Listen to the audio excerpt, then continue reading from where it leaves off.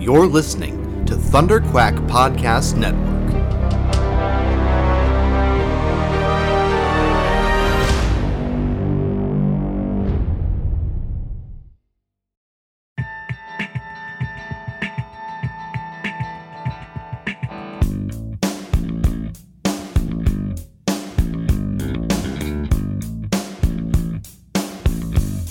You're listening to the Pullbox Podcast, the international graphic novel book club. Here are your hosts, Curtis Finley and Michael Cohen. Hello and welcome back to the Pullbox Podcast. I am one of your hosts, Michael Cohen. And I am your other host, Curtis Findley. And this is our 33rd episode. In this episode, we're going to be talking about Sonic the Hedgehog, Mega Man, Worlds Collide, the complete epic. Holy cow. And it's a doozy of a book. Here, like you can hear it. It's pretty thick. 13 issues. 13 issues of children's comic. I mean, like, this is not a comic that is necessarily intended for adults. But There is a certain adult who will like it. I mean, it's people who love Sonic and Mega Man will definitely enjoy it. There's a lot of kind of in-jokes and every character imaginable, especially in the Mega Man universe, is in this book. Everybody's here. Here, let me rattle off some names. We got Sonic the Hedgehog, of course. We got Mega Man, of course. We have their sidekicks, Knuckles and Tails for Sonic, and Roll and Rush for Mega Man, as well as, Dr. Light, Dr. Robotnik, Dr. Wily, covers all your doctors. You've got Shadow the Hedgehog, which is the kind of good guy, kind of bad guy version of Sonic. You've also got Proto Man, who's the kind of good guy, kind of bad guy for Mega Man. You've got Metal Sonic. And then on the other side for Mega Man, you've got Bass and his evil version of Rush, Treble. Mega Man has a music theme, for those who don't know. And the reason why most Americans don't know this is because most Americans don't know that Mega Man's name in Japan is actually Rockman. Yeah. So it's Rock and his sister Roll. And so you have bass and treble, and Proto Man's actually is Breakman, which they use in here as well. Yeah. But he's also called Blues. Right. There's a whole theme going on there. Except for Rush. Except for Rush. Well, no, but a Rush is a musical notation. So when you're writing music, you can write a Rush, right? I guess so, but that's kind of not stretching it. It's pretty specific compared to. But you have rush and treble, right? And a treble clef is musical notation as well. Well, yeah, but I would, if you had treble, then there should be bass. Oh, but that's the other bad guy. Okay, I see. Yeah. So but yeah, like it's all kind of it's in there. Yeah. Right. Well, and then I noticed there's like the other characters. There are other robots named Tango and like other musical styles. Yeah. Basically, what happens here is that Dr. Robotnik, harnessing the power of the Chaos Emeralds, is able to not only discover that there are alternate realities, but travel to them and manipulate realities with the Chaos Emeralds. So he uses the Chaos Emeralds and he sets up a scenario in which Dr. Wily will discover the Chaos Emeralds and manipulates Dr. Wily into this huge scheme that he has to collect all the Chaos Emeralds, because they have one. And if they can collect all of them, all 7 Chaos Emeralds, they'll be able to use the Chaos Emeralds to rewrite their realities in their own images, of course, because they're evil maniacs. Right. The one thing that they have to do in order to make sure that this plan succeeds is wipe out their nemesis, their mutual all they have to and do. Exclusive nemesis. And the best plan that they have to do this is to turn them against one another. Well, if you've been reading comics, if you've read a comic where 2 heroes meet for the first time, let's say their worlds collide, they will fight for about 15 minutes, and then they will realize that they're both good guys. Yep. Usually when they each show mercy to the other one, because the bad guys don't show mercy. So it's like, well, whoa, he's pulling his punches. Yeah. He must not be all bad. Well, in this case, they were saving innocent bystanders. Yeah, exactly. And you discover that the other guy that you're fighting is not actually such a bad guy, and so you and there's one line in there. I think it was Dr. Wily or somebody. He says, "No, they're talking to each other." Yeah, that's not gonna work. Yeah. So basically, all of their plans will be thwarted because these two heroes, the Blue Blur and the Blue Bomber, will team up. But they have another plan, and it's converting all of the Sonic good guy characters Freedom Fighters. They're referred to as the Freedom Fighters. Into robot characters. Yeah. Robot Masters. Robot Masters. I gotta get the lingo here. You can tell that I am a fan of these continuities and more than just this comic. Well, okay. I'm a huge Sonic fan. I know Sonic the Hedgehog. I played the games back in the early 90s. And I think I stopped around the Sonic and Knuckles game era. Okay. And then I watched the cartoons on TV. Of course. Sad to see that none of those secondary characters were in this book. So Sally is referenced in this book at the very end. The very end, and there's a brief reference at the very beginning. The rest of the Freedom Fighters. So I'm going to be super brief on this one. The Sonic comics have been around since 1991, I think. Yeah. Which is when I started collecting comics. Sonic #1 is the first comic book, not the first comic book that I ever owned, but the first series that I ever started collecting. Right. So that's one of the reasons that would have been why, when the TV show came out, I think. Yes. Yeah. And it was around the time that Sonic the Hedgehog 2 came out, just before Sonic 3. Okay. And it was before Sonic and Knuckles, because Knuckles wasn't in any of that stuff. Yeah. And in the comics, they created a cast of characters to accompany Sonic the Hedgehog, and they were the Freedom Fighters of the Acorn Kingdom. The Acorn Kingdom because the main Freedom Fighter, the leader of the Freedom Fighters, not Sonic, Princess Sally Acorn. So were they created for the comic or for the cartoon? They were created for the comic first. Oh, Princess. And then the cartoon came so after? I should go back a little bit further than that. There was a 4-issue miniseries 0, 1, 2, and 3. Okay. That in which Sally was actually pink. She was a pink squirrel with black hair. Okay. And some of the other characters were introduced, but in Sonic #1, it was all sort of firmly established, and it does sync up with the animated series, but some of those characters predate the animated series. Okay. And the animated series is based off of those Archie Comics characters. Okay. So you've got Sally, you've got Antoine. What is Antoine? A fox? I think he's another fox. Antoine Decollette. He's French for some reason.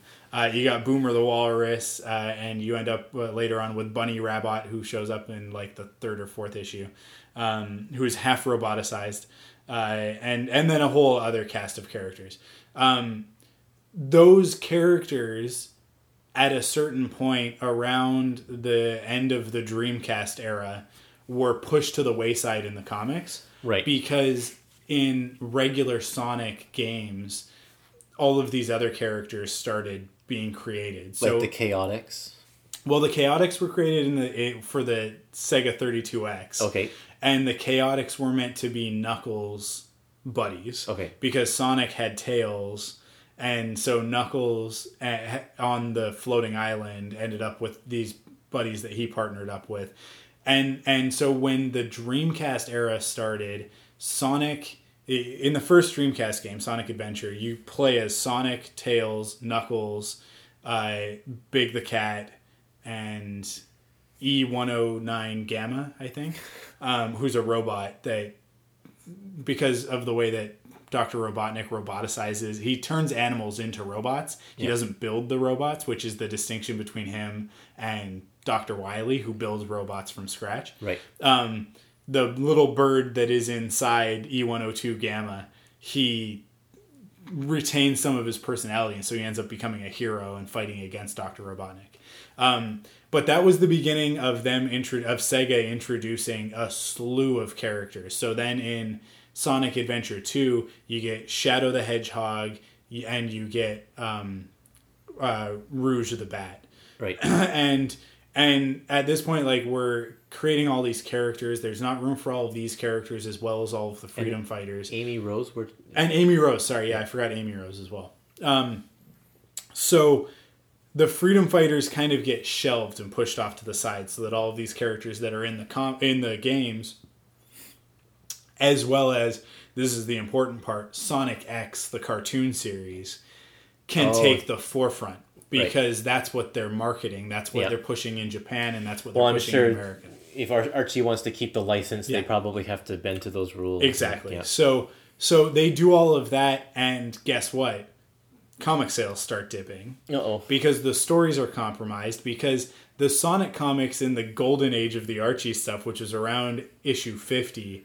they got to do whatever they wanted because they weren't making new games. Yeah. This is after Sonic and Knuckles and like before the Dreamcast. So they're not really making new games. They're making Sonic 3D Blast and they're making Sonic Jam on the Sega CD. But Sega's having a really hard time pushing the characters. Yeah. So Archie is allowed to do whatever they want. And they tell this huge epic story where Princess Sally is killed by Robotnik, and Sonic is framed for her murder. And so Sonic goes on this like worldwide adventure and ends up coming to blows with Robotnik at the end of it in issue 50 and kills Robotnik. And then like later on, Robotnik from an alternate reality, Robo-Robotnik, comes to their timeline and becomes Eggman. Oh, that's how they deal with that. So the Eggman that's in this is actually not even Dr. Robotnik from what would be considered the Saturday morning cartoon. Right, the fat one. Who was kind of, he was the fat one who was kind of like he was almost like Darth Vader and the Emperor put together. Because they would use a lot of Star Wars analog to tell their story. Yeah. That's why Princess Sally exists. She's Princess Leia. She just happens to be a squirrel and Sonic's girlfriend. Right. And Sonic is your Han Solo and Tails is your Luke Skywalker. It all makes sense if you start to break it down. But Robo-Robotnik is super evil because he's from a timeline, an alternate reality where Robotnik wins. He roboticizes he uses a machine to roboticize the whole planet, and he's like a super robot. He roboticizes himself. That's the key difference, right? Okay. So, but like they kind of get away from that at a certain point. He used a thing called the Genesis Wave, which they allude to in this story, to rewrite the Mobius, which is, it's actually Earth way in the future, but that's not important.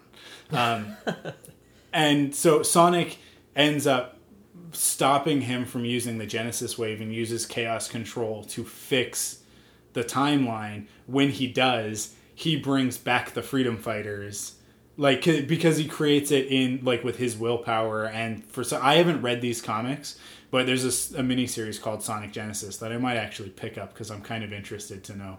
But he basically, in defeating Robotnik, rebuilds Mobius, and it's much more like the comics when they began. So it was sort of it was a soft reboot because it's still kind of in continuity, but it's kind of like the way that they rebooted the Star Trek franchise with the 2009 Star Trek. Right. The old continuity still exists, but it eventually turns into the new continuity by traveling back in time. So was that recently? That was recently. That was like a year or two ago, I think. Okay. So right before this. Right before this.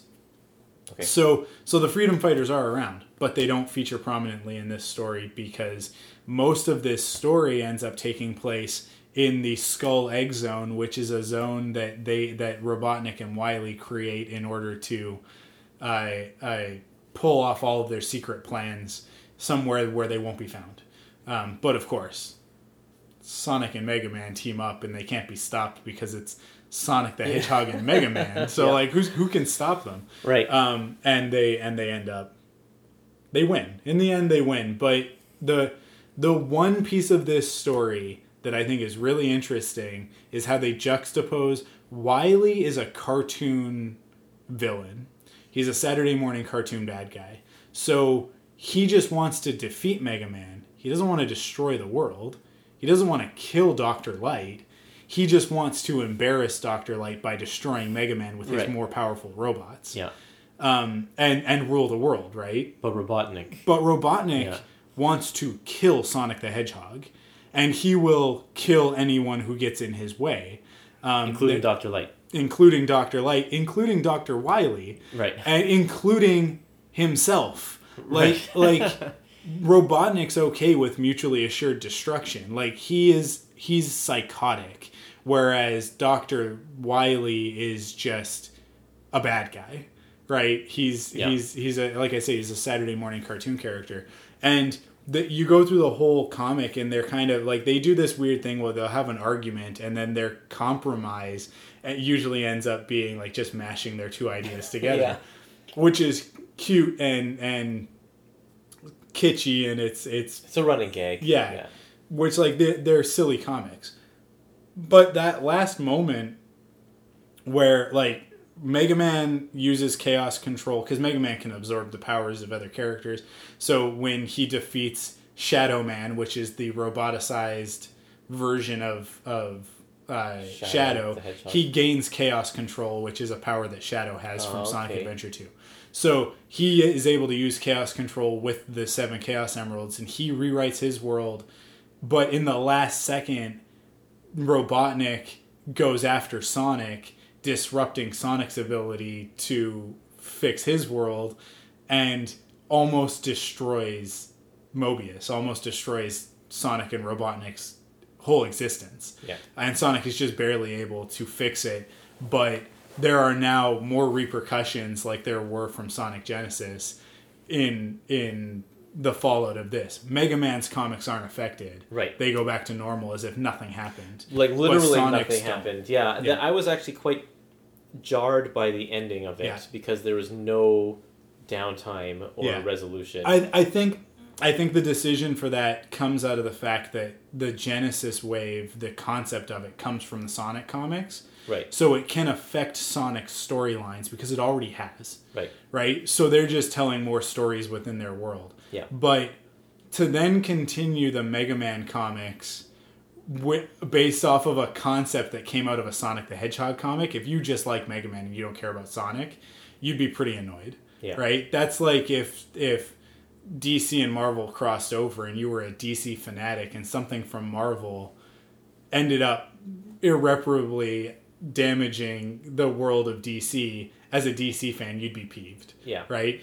Right. Well, I can tell that these comics were written for Sonic the Hedgehog fans because that's their big franchise. Yeah. And they've just got Mega Man. Yeah. So, and if they're looking at just their trades, it goes from Volume 4 of Mega Man, and then it's this, but then it's Volume 5 of Mega Man. So if the person, whichever kids are just reading just the volumes at the library or whatever, this story can't have any sort of effect on the Mega Man comics. Exactly. Really. Exactly. Whereas with the Sonic comics, this is it's a different this is yet another integral part of the Sonic the Hedgehog ridiculous continuity. Yeah. As someone who was reading those comics as a kid, like, they got heavy and they were a great introduction to comics.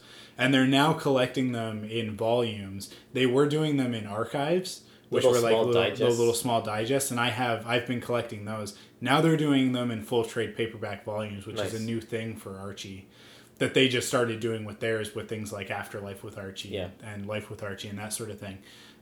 So they're now doing it with the Sonic comics, and if you have a kid who's around, I would say like 6, 7, 8, just starting reading and just getting into comics and loves video games, just go pick up Sonic the Hedgehog Volume 1. It is perfect for a 6-year-old. It's at their reading level, and I can say this because I was that kid. Right. And when I wouldn't read anything else, I would read a Sonic the Hedgehog comic, and they grew with me. So you can kind of, pick them up gradually and hand them to your kid, and it'll grow with them. And well, hopefully the classic volumes will have the following to keep for Archie to keep reprinting them. Then I think they will. I mean, the Sonic comics have been around for decades now. I mean, they've been around for so long.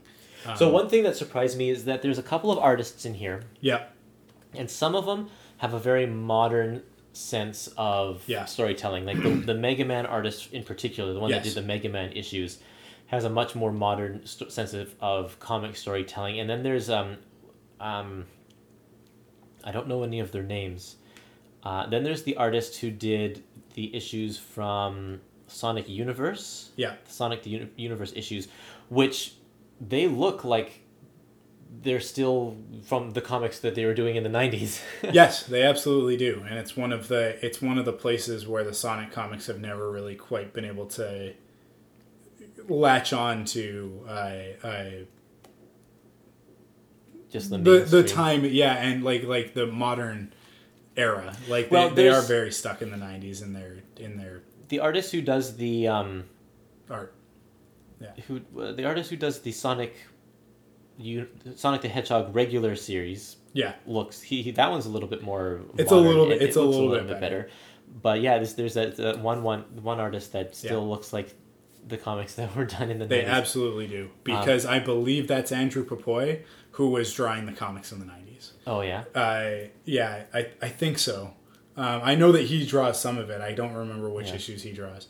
But there's a whole host of them. Yeah, there's a ton of people. There's too many artists to name in this project. Yeah. But I don't know. It is definitely like if you've got a kid who's like a young teenager, I think it's a great comic for them, especially if they like Sonic and Mega Man. Yeah. And it's a great way to get into both of those books.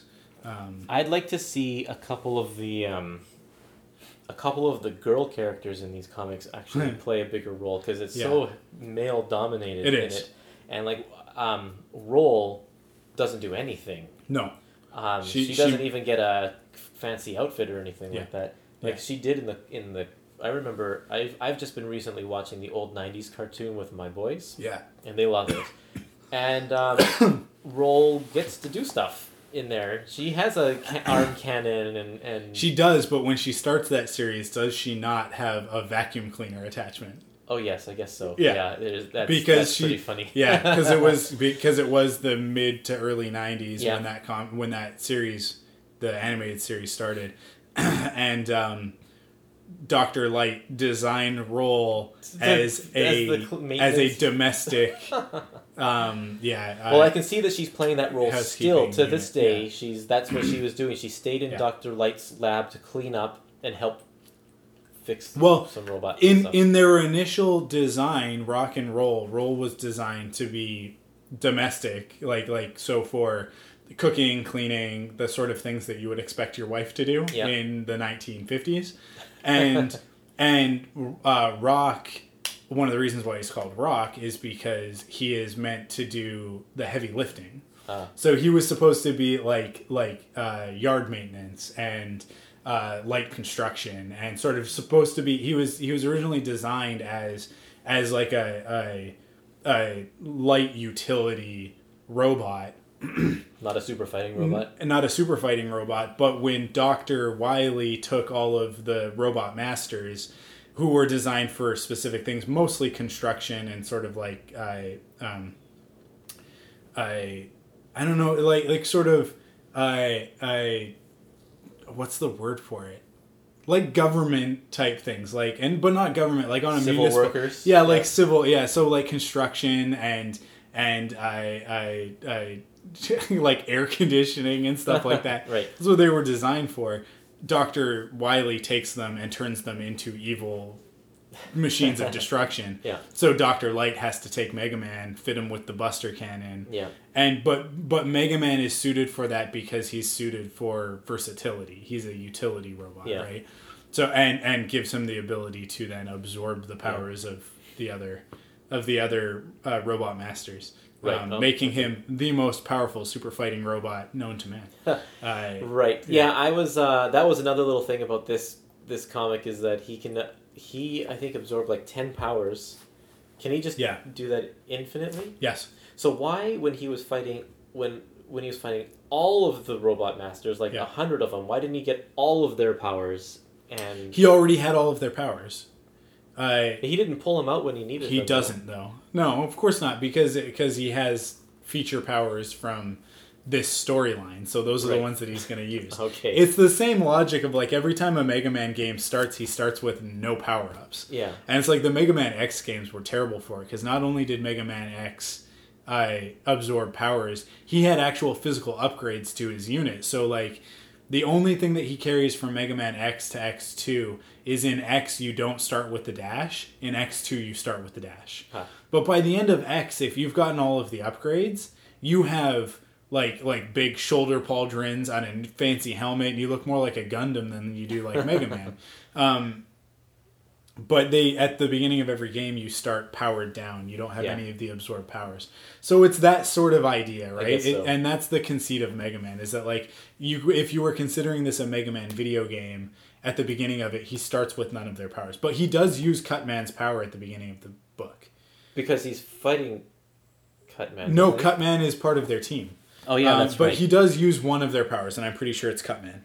Because within their comic continuity, I believe he just has access to any of the powers that he's absorbed. Right. Yeah, that was a little weird that in the 11th hour he calls for these characters that I thought were villains to be heroes. But in the comics, when he defeats them and takes their power, Dr. Light is then able to restore them.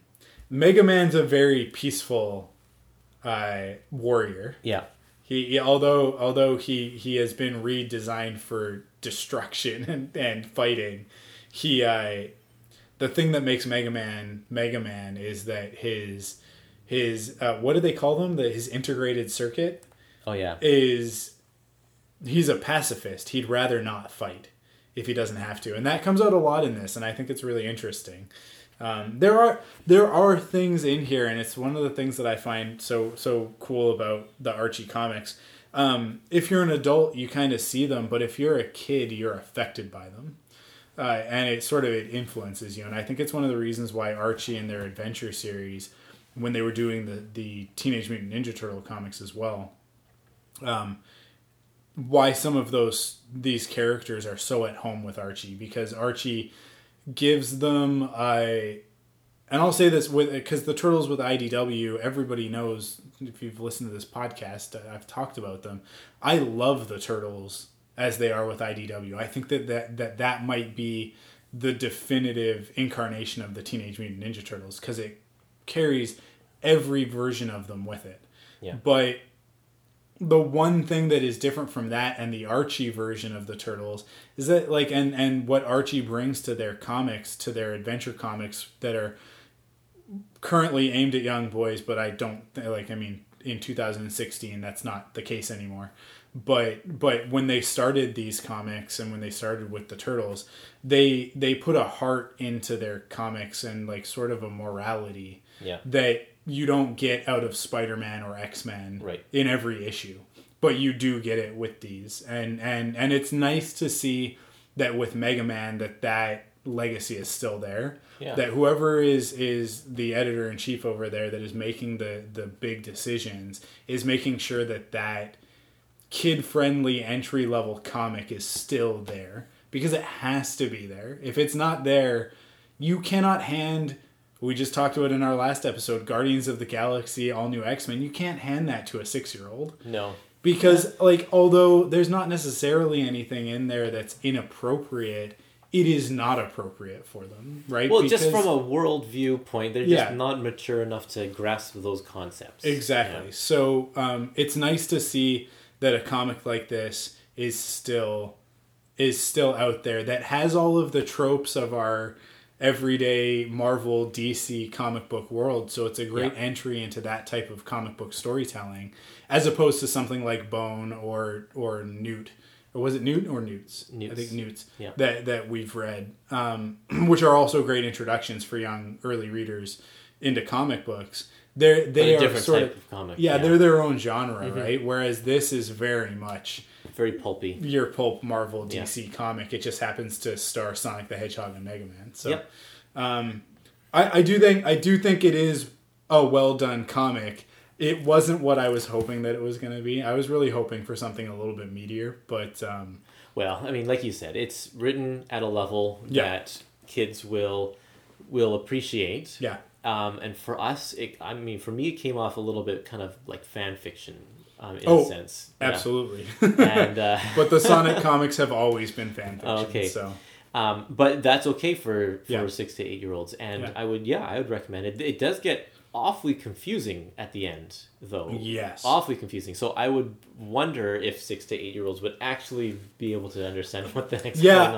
I think at the end of the day, it doesn't really matter because in the final sort of 3 or 4 issues, it just ends up being a battle royale of good guys versus bad guys. Once they rescue all of the heroes, and then Dr. Wily and Robotnik realize that like they're about to be defeated, it's just everything is unleashed, right? Yeah. And so it just ends up being a big fight. The one splash with all of those robots coming at them from every Mega Man game that's ever been made. It's every game that they've covered in the comics so far, which I think is like the first 4 Mega Mans, as well as some characters that I think they may have created themselves. Yeah, well, I certainly didn't recognize all of them. In my era of playing Mega Man is on the left side, kind of the bottom left corner. I recognize all of these characters from Mega Man. I don't know if they're like 3, 4, and 5. That's probably when I was playing those. Yeah. Yeah, for sure. But I do, like, even though it's not going to get me back into Sonic comics, and it's not going to make me go pick up the Mega Man comics necessarily. I do think it is well done. I think if you're going to bring together these 2 characters, what are you going to do? What are you going to do other than what they do in this? And I think it just kind of it reaches its logical conclusion, which and it does it in a pretty capable manner. So. Yeah. Well, and if you're a Sonic, good for kids. If you're a Sonic fan, a Sonic or Mega Man fan, and you eventually want to collect all of these books anyway, this is the one to pick up because as soon as Archie loses one of the licenses, they're never going to be able to reprint this ever again. Yes. So it'll become a collector's item. Which they would be more likely to lose the Mega Man license than the Sonic one. But I think that about wraps it up for Sonic Mega Man Worlds Collide. Yep. The complete epic. What an epic it was. Oh, what an epic. What are we reading next month? Well, next month is our second month. We're going to coincide with their 10th anniversary, which they're celebrating all year. We are going to read 3 books from that publisher. And I'm picking the 3 Aurora West books. 2 Aurora West books. Rise of Aurora West and The Fall of the House of West. And those they're not, the concept is from Paul Pope, but they're actually written and drawn by J.T. Petty and David Rubin. Or Rubin, cool. I'm not sure exactly how to pronounce that one. Cool. And I will be choosing Delilah Dirk and the King's Shilling, which is Volume 2 of Delilah Dirk. We read Volume 1 last year, and Volume 2 comes out in March, so why not pick it up and read it? Of course. Because we are big fans of Delilah Dirk. We're big fans of First Second, obviously. That'll be my pick. And then we asked First Second themselves what we should pick for the reader poll, and they suggested The Nameless City by Faith Erin Hicks, which comes out in the first week of April. So we'll be checking that one out as well. Cool. And that's it for this month. So also in April, we could also mention that we're thinking of doing a little year in review episode. We haven't discussed if we're going to make that an exclusive episode or not. We could, if people want to donate to our Patreon site. But I guess we'll have more information about that later. But donate to our Patreon site anyway, because that's always a good thing to do. Yeah. Maybe some changes coming to Patreon in the near future. So if you've looked at it before and thought it wasn't for you, maybe give it another look. We did make changes. Was that at the beginning of the year? Was that the end of last year? I think it was at the end of last year. We made a few changes and shuffled a few things around.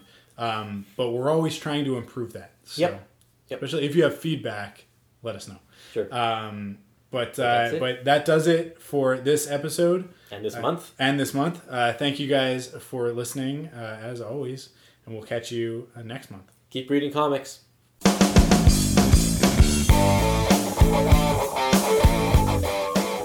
For more Pullbox Podcast episodes, you can check out pullboxpodcast.com to submit a reader poll.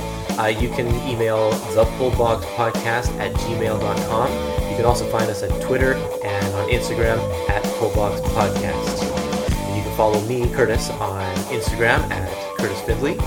And you can follow me on Twitter and Instagram at ArkwUlf, ARKWULF. You can also find all of our other great podcasts over at thunderquack.com, and that's the home of the Thunderquack Podcast Network, of which we are proudly a part. And if you want to help support all of our podcasts at Thunderquack, you can do that by heading to patreon.com/thunderquack, and you can pledge your support over there. Every dollar helps, but if you're a Pullbox fan and supporter, then you'd definitely be interested in the $20 level, which allows you to get all 3 episodes of the Pullbox Podcast, all 3 of our books, as one super long episode right at the beginning of the month, as opposed to having to wait for the individual episodes to be released. So you can find all that at patreon.com/thunderquack and all of our other podcasts at thunderquack.com.